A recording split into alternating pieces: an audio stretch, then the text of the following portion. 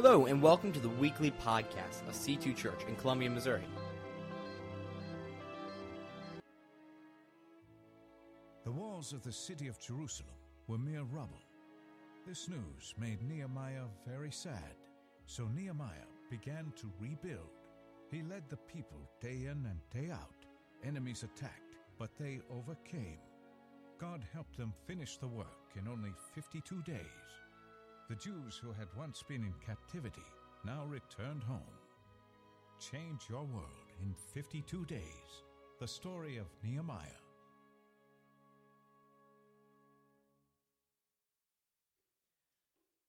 Well, it's good to be back with you, C2 Church. I took a few weeks off, had some guest speakers. I got to sit in the audience. You know, that's a great experience.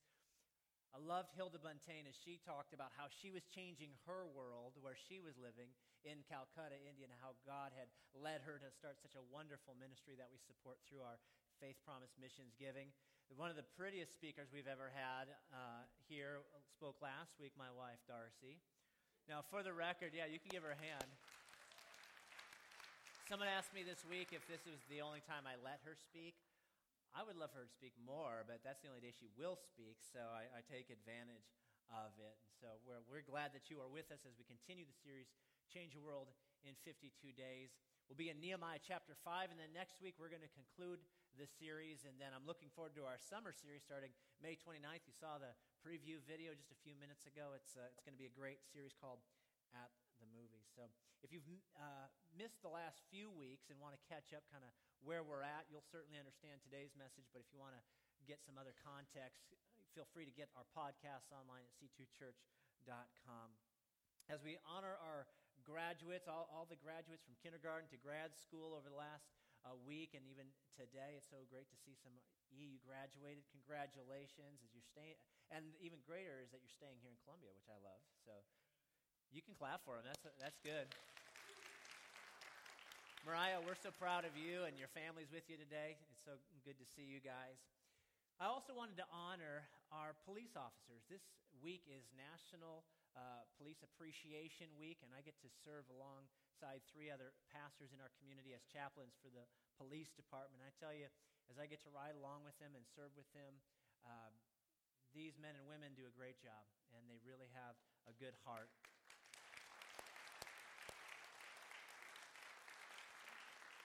We have several police officers in our church. Several were at first service, and I know there are several sitting in here today. We won't be pointing them out, but we do want to honor them, and I hope they receive that clap for them. But I'd like to take a moment just to say a prayer over them. So would you join me in that? Father, we thank you for those men and women who place themselves in harm's way as the thin blue line, who fight evil and must face that evil every day, without letting it encroach on their own hearts and their own minds and families. And so we pray, Father, that you, by your Spirit, would lead them to act justly and righteously, to stand against all who would bring harm to individuals and in our community as well. Would you keep them safe? Would you lead them as they do what is right? We thank you for their sacrifice and their service. May we honor them, as Scripture says, to honor those in authority. In Jesus' name, amen. Well, as you see them around the community this week, make sure you thank them for their service. As we continue our series, if you have your phone, go ahead and turn it on and open up your Bible app, or if you have one of those actual ink and paper ones like this, you can open that up to Nehemiah chapter 5 as well. Maybe if you're on Facebook or another social app, you'll go ahead and check in at C2 Church and let everybody know how great your church is. I'm not telling you have to say that. I just think, you should do it anyway. But as we dive into Nehemiah chapter 5, we've seen how bravely Nehemiah, as a wise and faithful governor, as he's stewarding the city and the people of Jerusalem, as he stood upon his guard against the attacks of the enemies, here we have him in chapter 5, no less courageous or active to fix the problems at home in Jerusalem. Having kept the people from being destroyed by enemies from without, he's now trying to keep them from destroying one another from within. While the building of the wall was in progress, internal evils showed themselves, which prompted immediate response and action and attention. Complaints were being made to Nehemiah by large numbers of lower classes, the poor and the oppressed, both men and women, their voices ringing out loud, as it says, in a great cry because of the oppression from the rich and those in power, combined with some other permanent and temporary causes, was depriving them of their houses, the land with which they made their living, farming, and even their own children, as they had to sell their children into slavery to pay debts and to survive. Let's read Nehemiah chapter 5, starting in verse 1. We'll just read the first 5 verses to start. Now the men and their wives raised a great outcry against their Jewish brothers. Some were saying, "We and our sons and daughters are numerous. In order for us to eat and stay alive, we must get grain." Others were saying, "We are mortgaging our fields, our vineyards, and our homes to get grain during the famine." Still others were saying, we've had to borrow money to pay the king's tax on our fields and vineyards. Although we are of the same flesh and blood as our countrymen, and though our sons are as good as theirs, yet we have to subject our sons and daughters to slavery. Some of our daughters have already been enslaved, but we are powerless because our fields and our vineyards belong to others. See, this great project, the rebuilding of the wall and the city, reveals an even greater crisis. The economic pressures created by the rebuilding program may have brought to light some problems that were already existing, simmering in the background, but now coming to light under the leadership of Nehemiah. And they needed to be solved before the city could really, truly be restored. And we see, according to the text, that there were 3 issues at hand, 3 primary causes to the poverty that we see. One was overpopulation. Nehemiah writes that the people came to him and said, "There's a great number of us." This cause was not only primarily because of the people who were currently in the city, but all those who were coming back from the exile in what was formerly Babylon, as the Persian Empire began to release them. And the people were going back, and people hearing that the city was being rebuilt and restored and revived caused people to flow back into the city and the area. And so there was a great need, causing the resources to be exceeded. The situation was aggravated by a drought and famine that had been going on for years. So not only do you have an overpopulation, but now you have a scarcity of resources driving the prices higher. And then you add to that the weight of taxation from the Persian government as they demanded taxes from the people. It was a pretty large amount. In fact, research has shown that upon the Persian Empire's fall and their capital, Susa, was discovered 270 tons of gold and 1,600 tons of silver that had all been melted down and made into bullion and had been stored. These were the taxes that had been amassed during this reign of the Persian government. And we see in this moment, we see Nehemiah begin to lead through crisis, and I think we can learn as we strive to change our world, whether in 52 days or simply our lifetime, we can learn from the leadership of Nehemiah, led by the Spirit of God. It angered Nehemiah what he saw and what he heard. It was directly opposed to the very mission that he himself had set upon for Jerusalem, the restoration of the people and the city of God. But I see 3 things that I hope we can learn from today from the story of Nehemiah. And the first was that Nehemiah would lead with purpose. He would lead with purpose. Verse 6 of that same chapter, "When I heard their outcry and these charges, I was very angry. I pondered them in my mind and then accused the nobles and officials. I told them, 'You are charging your own people interest.'" It angered Nehemiah. What was happening just simply angered him. It was directly opposed to the very purpose and mission he had set upon to restore Jerusalem. And here his own people were enslaving their own. And Nehemiah is like, "What are you doing?" This is the purpose for which Nehemiah came.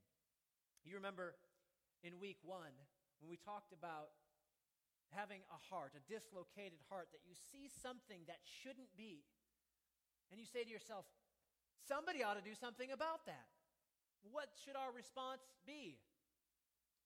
Might as well be me. Why not me? Nehemiah has that same heart here in chapter 5. He begins to ponder what he has heard. He has that self-talk of, this shouldn't be. Why in the world is this going on? He was angry. It was a righteous anger. Somebody should do something about it. Nehemiah knew his purpose, and we see that in this moment. Why was he angry? Because it stood against the very purpose he was there for. We see in chapter 1 that he has an emotional response when he inquires about the people of Jerusalem. It says that he wept. He was sad because he heard of the state that Jerusalem was in. And here he is overcome with anger against what he hears. Nehemiah knew his purpose. His purpose was not simply to go to Jerusalem and build a wall. Nehemiah didn't have a love affair with a wall. This was not what drove him. It was because he knew his purpose. His purpose was not a wall. His purpose was the people. His purpose was the people. Nehemiah knew this about purpose. Your kingdom calling will always be about people. No matter what God calls you to, no matter what you feel your life has led you to, what job, what career, your kingdom calling, in the kingdom of God, your calling, your place and purpose will always be about people. It may be to a location. You may be called, like our missionaries, to a foreign country or a culture not like your own. You may be called to a certain group of people, an ethnicity. But it's always about the people, never a project. And for Nehemiah, it wasn't about the wall. It was about the safety, the security, and the success of God's people. And he knew that the wall must be built in order for the people to have safety and security and for the government and the commerce to thrive.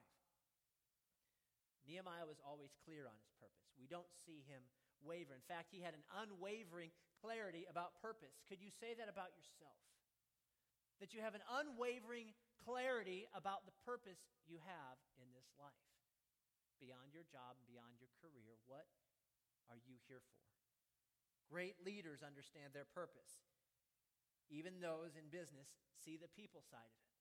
We make great products or we provide great services for the people. And when we miss that, when it becomes about profits, we see in the world of business that decisions then are made without any morals or character and end up harming the people.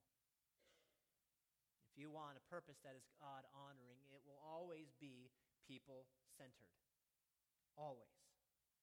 So you make a great product. You provide a great service for your business.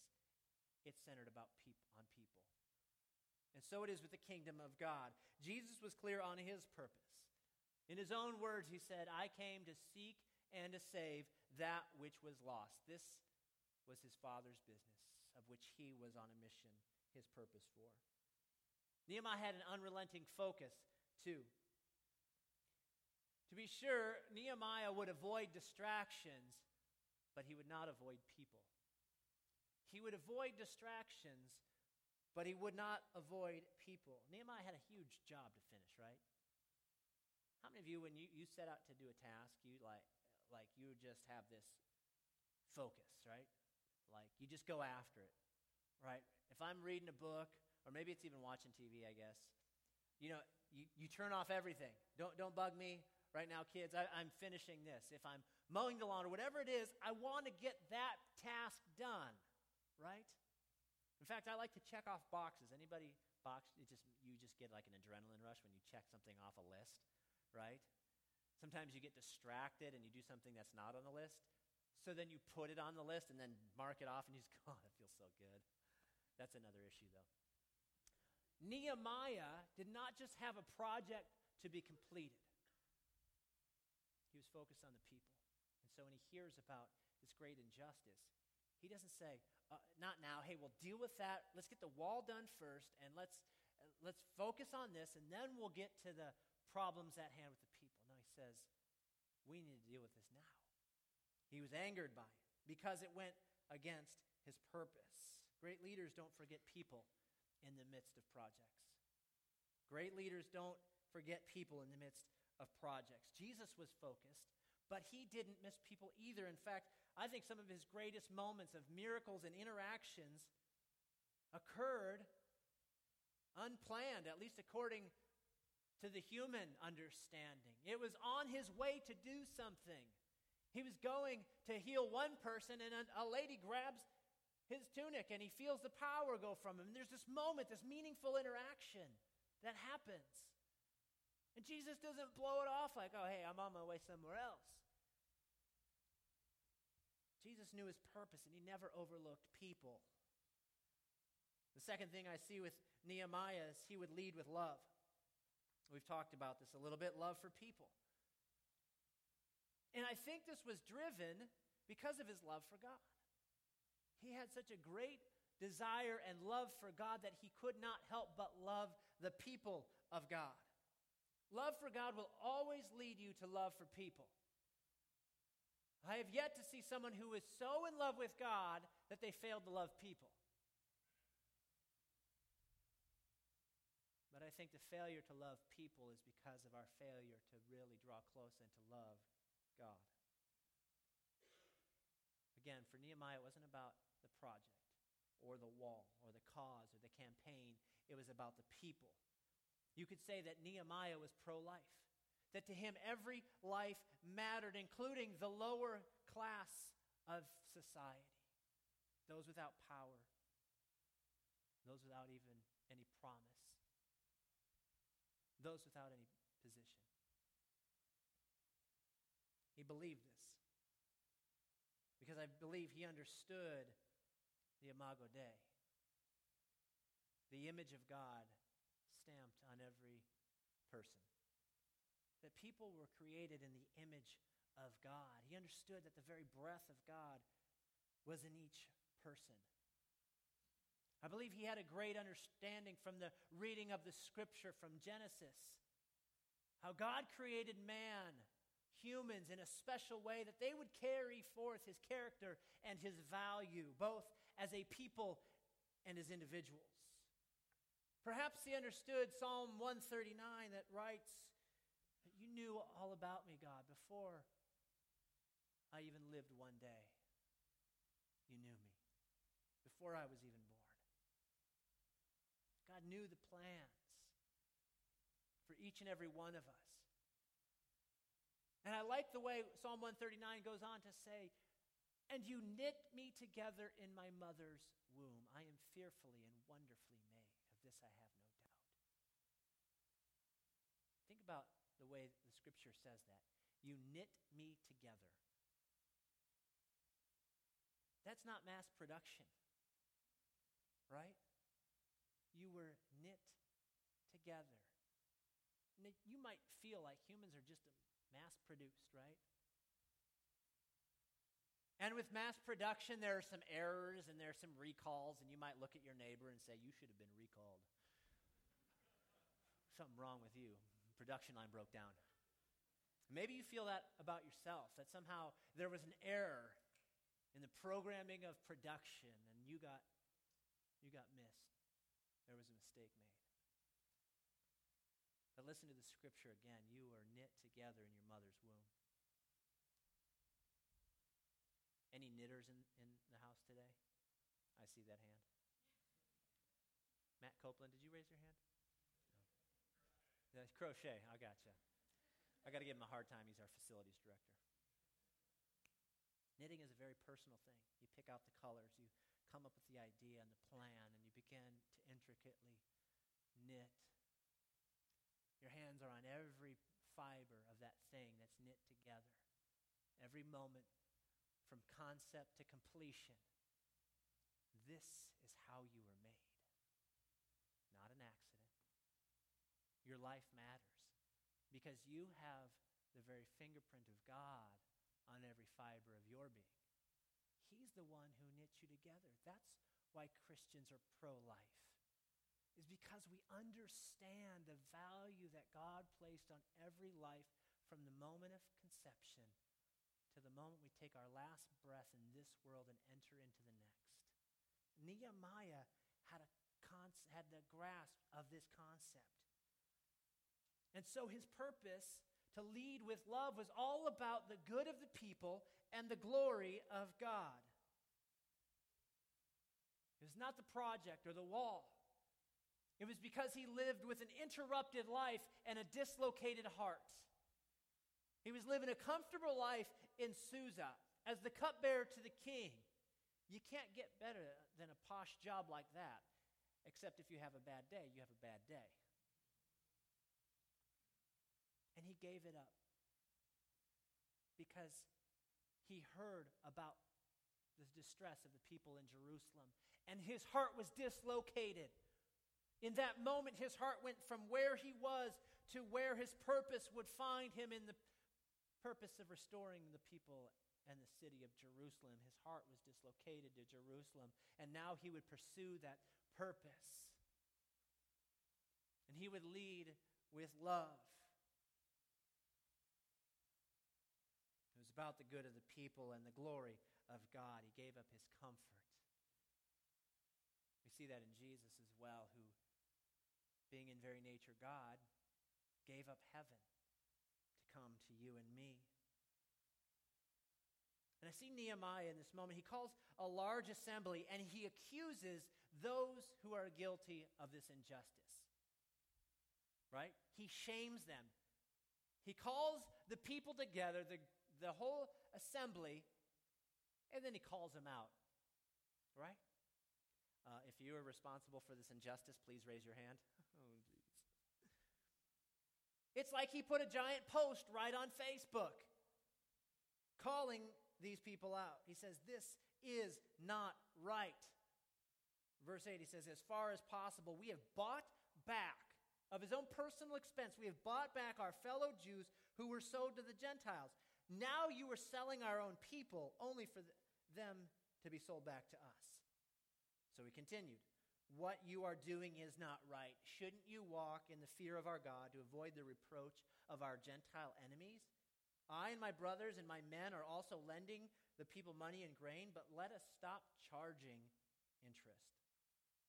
Why was he so mad? Because of the injustice perpetuated by his own people. They themselves were enslaving their own. He and his other brothers and leaders were purchasing back the slaves from the Gentiles. This process, this word used here, is called redemption. To redeem someone who has been enslaved by purchasing them, by paying off any debt that they owe. This is the idea of redemption that we see throughout Scripture. It's to buy out of slavery those Jews who, by crisis, had been forced into slavery. And listen to his language. I mean, he totally accuses them. He calls them out. He says, this isn't right. He says, you, speaking to a specific group of people responsible for the injustice. But listen, he says, we must. We must not do this. He says, I have lent. But notice when he talks about lending, he is not charging interest to the point where people have to sell farms, homes, and children to pay. He's giving freely of his own resources. He uses language, my people, our brothers. He doesn't use language that separates those people, you people, them. It's so easy when we see a problem or a crisis to begin to create enemies. And yet instead of creating enemies, he invites them to be the solution. You have been doing this, but let us not do this anymore. Let's bring freedom to our people. When we begin to use words that depersonalize God's creation, it takes us to places in our culture that even now we see today as people who have different viewpoints and different ways of life. We say those people, them, and they become our enemies in our mind. Spencer Jones, one of the commentators on this passage, writes about Nehemiah. He has a very just anger, the anger of a righteous man at flagrant wrong, of a noble and generous spirit at base rapacity. of a lover of the people who was making great sacrifices for their good against those who cared not for the welfare of the community, so that they could accumulate wealth for themselves and their families. And of Nehemiah, of one who feared God, that his name should be dishonored by the very people whose mission it was to exalt it.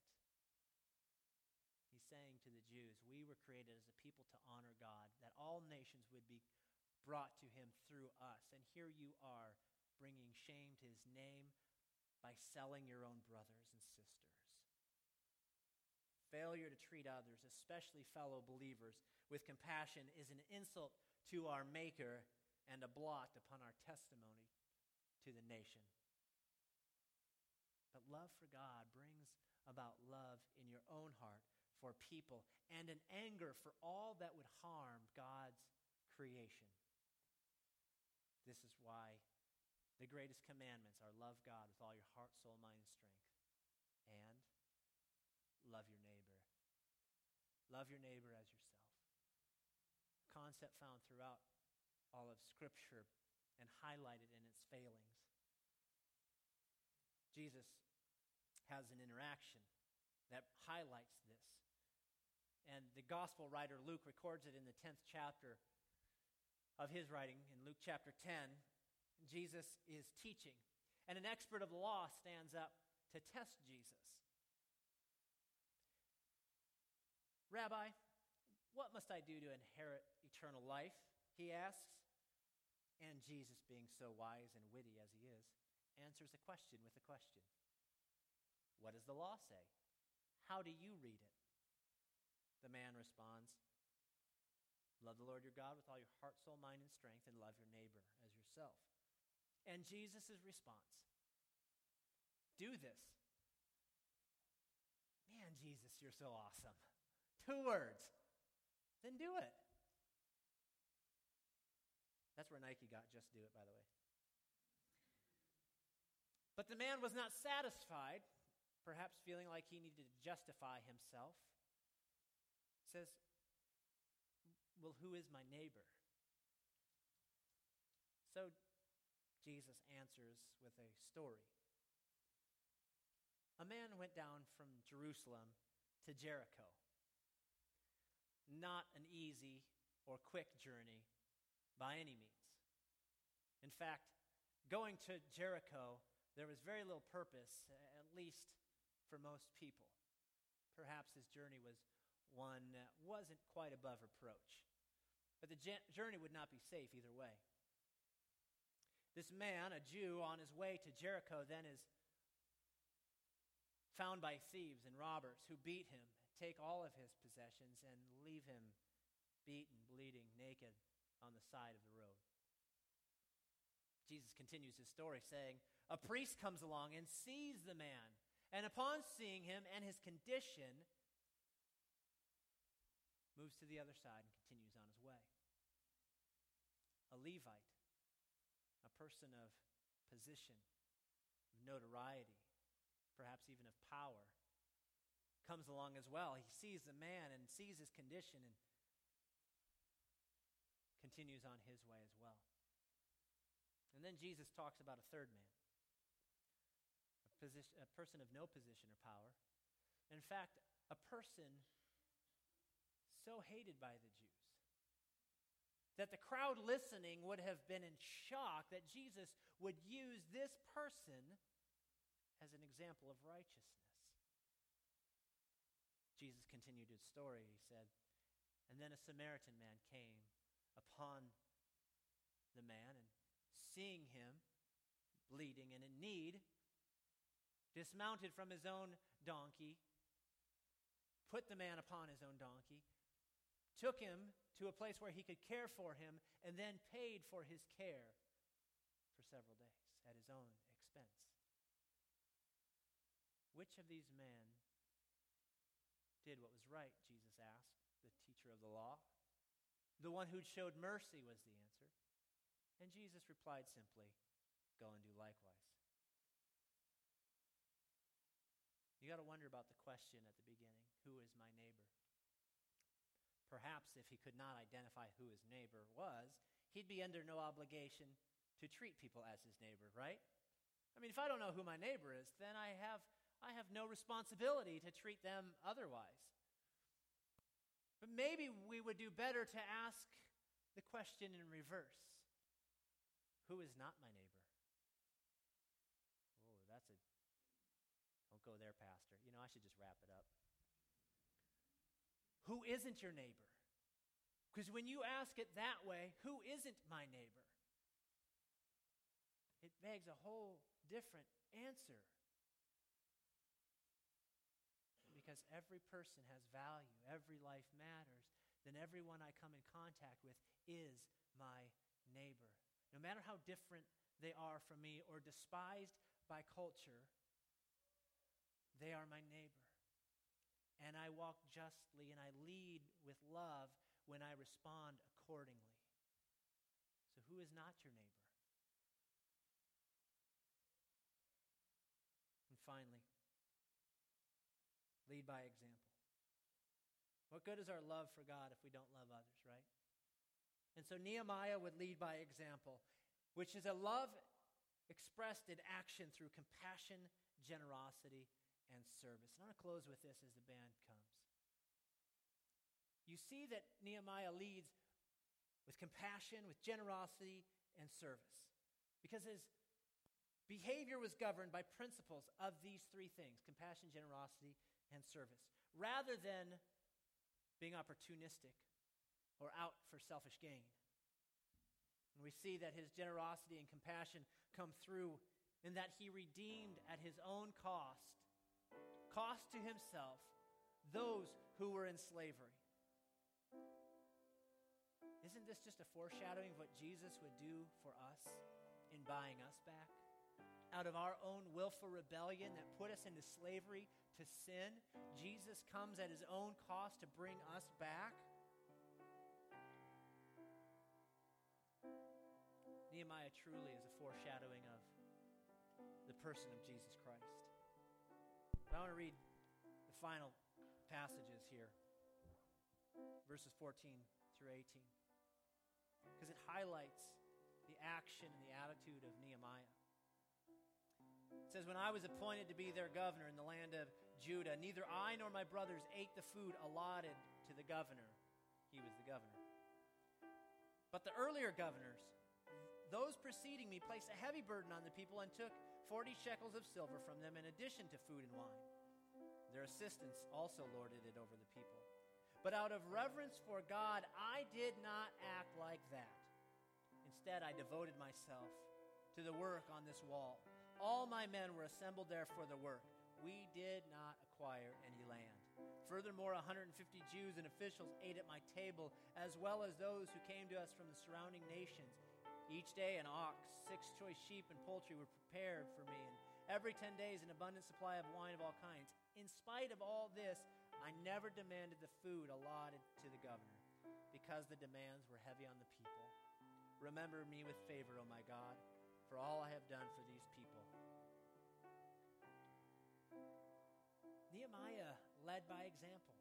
He didn't take what was traditionally and culturally acceptable. Did you get that? He and his men were there for a purpose, to rebuild Jerusalem. Though they could have taken land because of unpaid taxes, they didn't.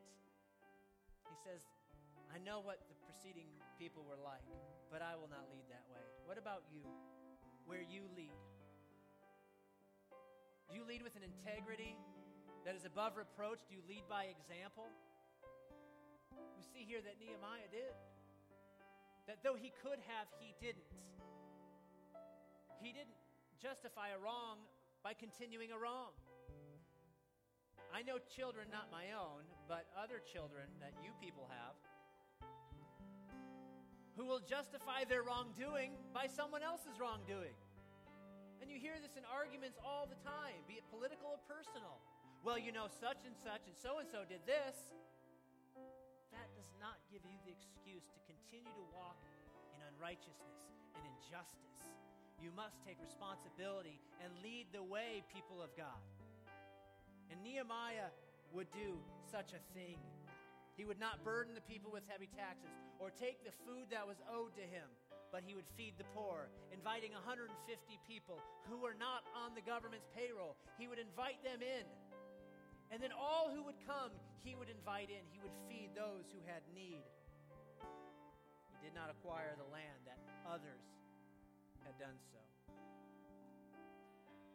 And he closes that part by saying, and I would work alongside to rebuild the wall. I would work alongside the people, not as a bureaucratic in office.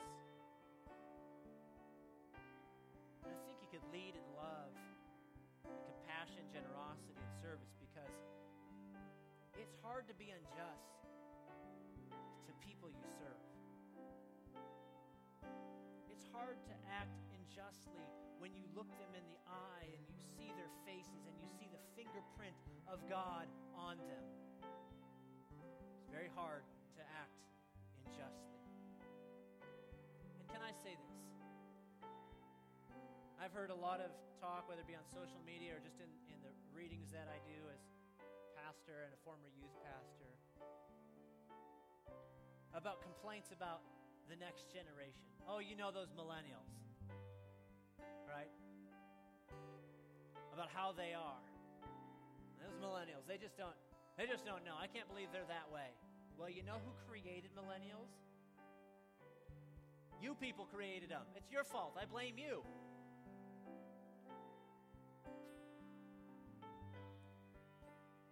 But it's true, we've created the generations that follow, and so the way they are acting is a reflection on how we've treated them. And I don't even know about the next generation. We haven't even come up with a creative name for them yet, right? So our response, as those in the preceding generations, should be to lead by example. Not to act as if any generation to follow us owes us anything, but to serve with humility, that they might follow our example. Why does a generation act entitled, like someone owes them something? Can you ponder where they might have gotten that from? In younger generations, you would do well to serve those who've gone before. I'm so thankful for the teachers in our room, like you, Brittany, and all those around. The end of the year is coming. We celebrate the graduates, but we celebrate all the teachers who've poured their lives into these young people. We celebrate you.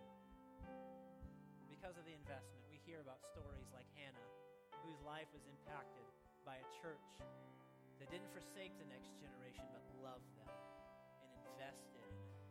Because that's the future of our city. Not only are they leaders of today, but they begin their leadership journey for tomorrow, today. So lead by example. Maybe it's getting involved in VBS or in our kids ministry or in youth on a regular basis. Serving in college ministry, whatever that looks like. We're going to close in a song called, what is this song called? The City Is Yours. Yes, I knew that. I picked it out. But I think it'll be a moment for us to reflect in our last few moments together on what God is calling us to do in this city, in this area of mid-Missouri. And I'll come back up and close. Father, we pray you'd fill our hearts with your love for people. That we would love the way that you loved us. That you would help us to lead wherever we're at, wherever you have called us, to lead with purpose, to lead with love, and to lead by example. As we endeavor to change our world, whether it's in 52 days or with the remaining time we have in our life, would you cause our hearts to be broken for the things that break your heart? Help us to love the way you loved us. Church, in this moment, as we talk about the way that God loved us, perhaps as we've talked this morning, even at the beginning, every song focused on the love of Jesus, and as we took communion and focused on his death and his sacrifice. And even in the message, as we look to God's Word, it comes to this moment where you must decide what to do with Jesus. When we talk about the way that God loved us, how did God love us? Well, the book of Romans talks about that God demonstrated his love in this, that while we were still in our sin, while we were his enemies of our own choosing, Christ died for us. This is love, not that we loved God first, but that he first loved us and sent his Son to die in our place. And so in this moment, in just a second, I'm going to ask you if you want to step into that reality of relationship with the Savior, Jesus Christ. I'm going to ask you in a second to raise your hand. We're going to say a prayer together with all those in this room who've already made that the commitment of their life and their heart to invite Jesus to lead and guide them, fill them with his Holy Spirit. If that's you this morning, with every eye closed, every head bowed, would you hold your hand up high so I can see it? Thank you. Anybody else? Thank you. Thank you. Anybody else? Anybody else? You can put your hand back down. Thank you. See that hand in the front. Thank you. Anybody else? Then, church, would you pray this prayer with all who have raised their hand as we believe in our heart, as we declare with our mouth this prayer? Say, Heavenly Father, thank you for sending Jesus to live the perfect life that I could not live, to die in my place, to pay the debt that I could never pay, and to raise again to new life, to live the life I've always wanted in you, Jesus. Thank you for leading my life. Help me to lead with purpose and love by an example set by you. Come into my life. Help me to live for you all the days of my life. In Jesus' name, amen. Amen. Church, would you celebrate all those who raised their hand this morning? Welcome to the family. We're so grateful that you too have made that decision to follow Jesus with your life. Before you leave, make sure you take one of the cards in the back of your chair and mark the appropriate box that you made that decision. Drop by our Connection Center just down the hallway. Let them know you made that decision. We got a free gift, a little book we'd love to put in your hands, get you started on your journey. I want to invite you as well immediately to join our youth pastor, Pastor Ben, in our offices, which is the glass doors just down the hall from that, for Discover Water Baptism. We believe, just like communion is commanded by Jesus as an ordinance of the church, so is water baptism as a public declaration and identification with Jesus and his church. So Pastor Ben's going to be leading Discover Water Baptism. So I encourage you to take part in that 15-minute class. He'll talk you through it, answer questions. Even if you don't know if you want to yet, this is a great place and safe place to get to know what water baptism is all about, and that'll happen here in just a few seconds in our offices, the glass doors just down the hall. We love you. Look forward to seeing you next week. Have a great week.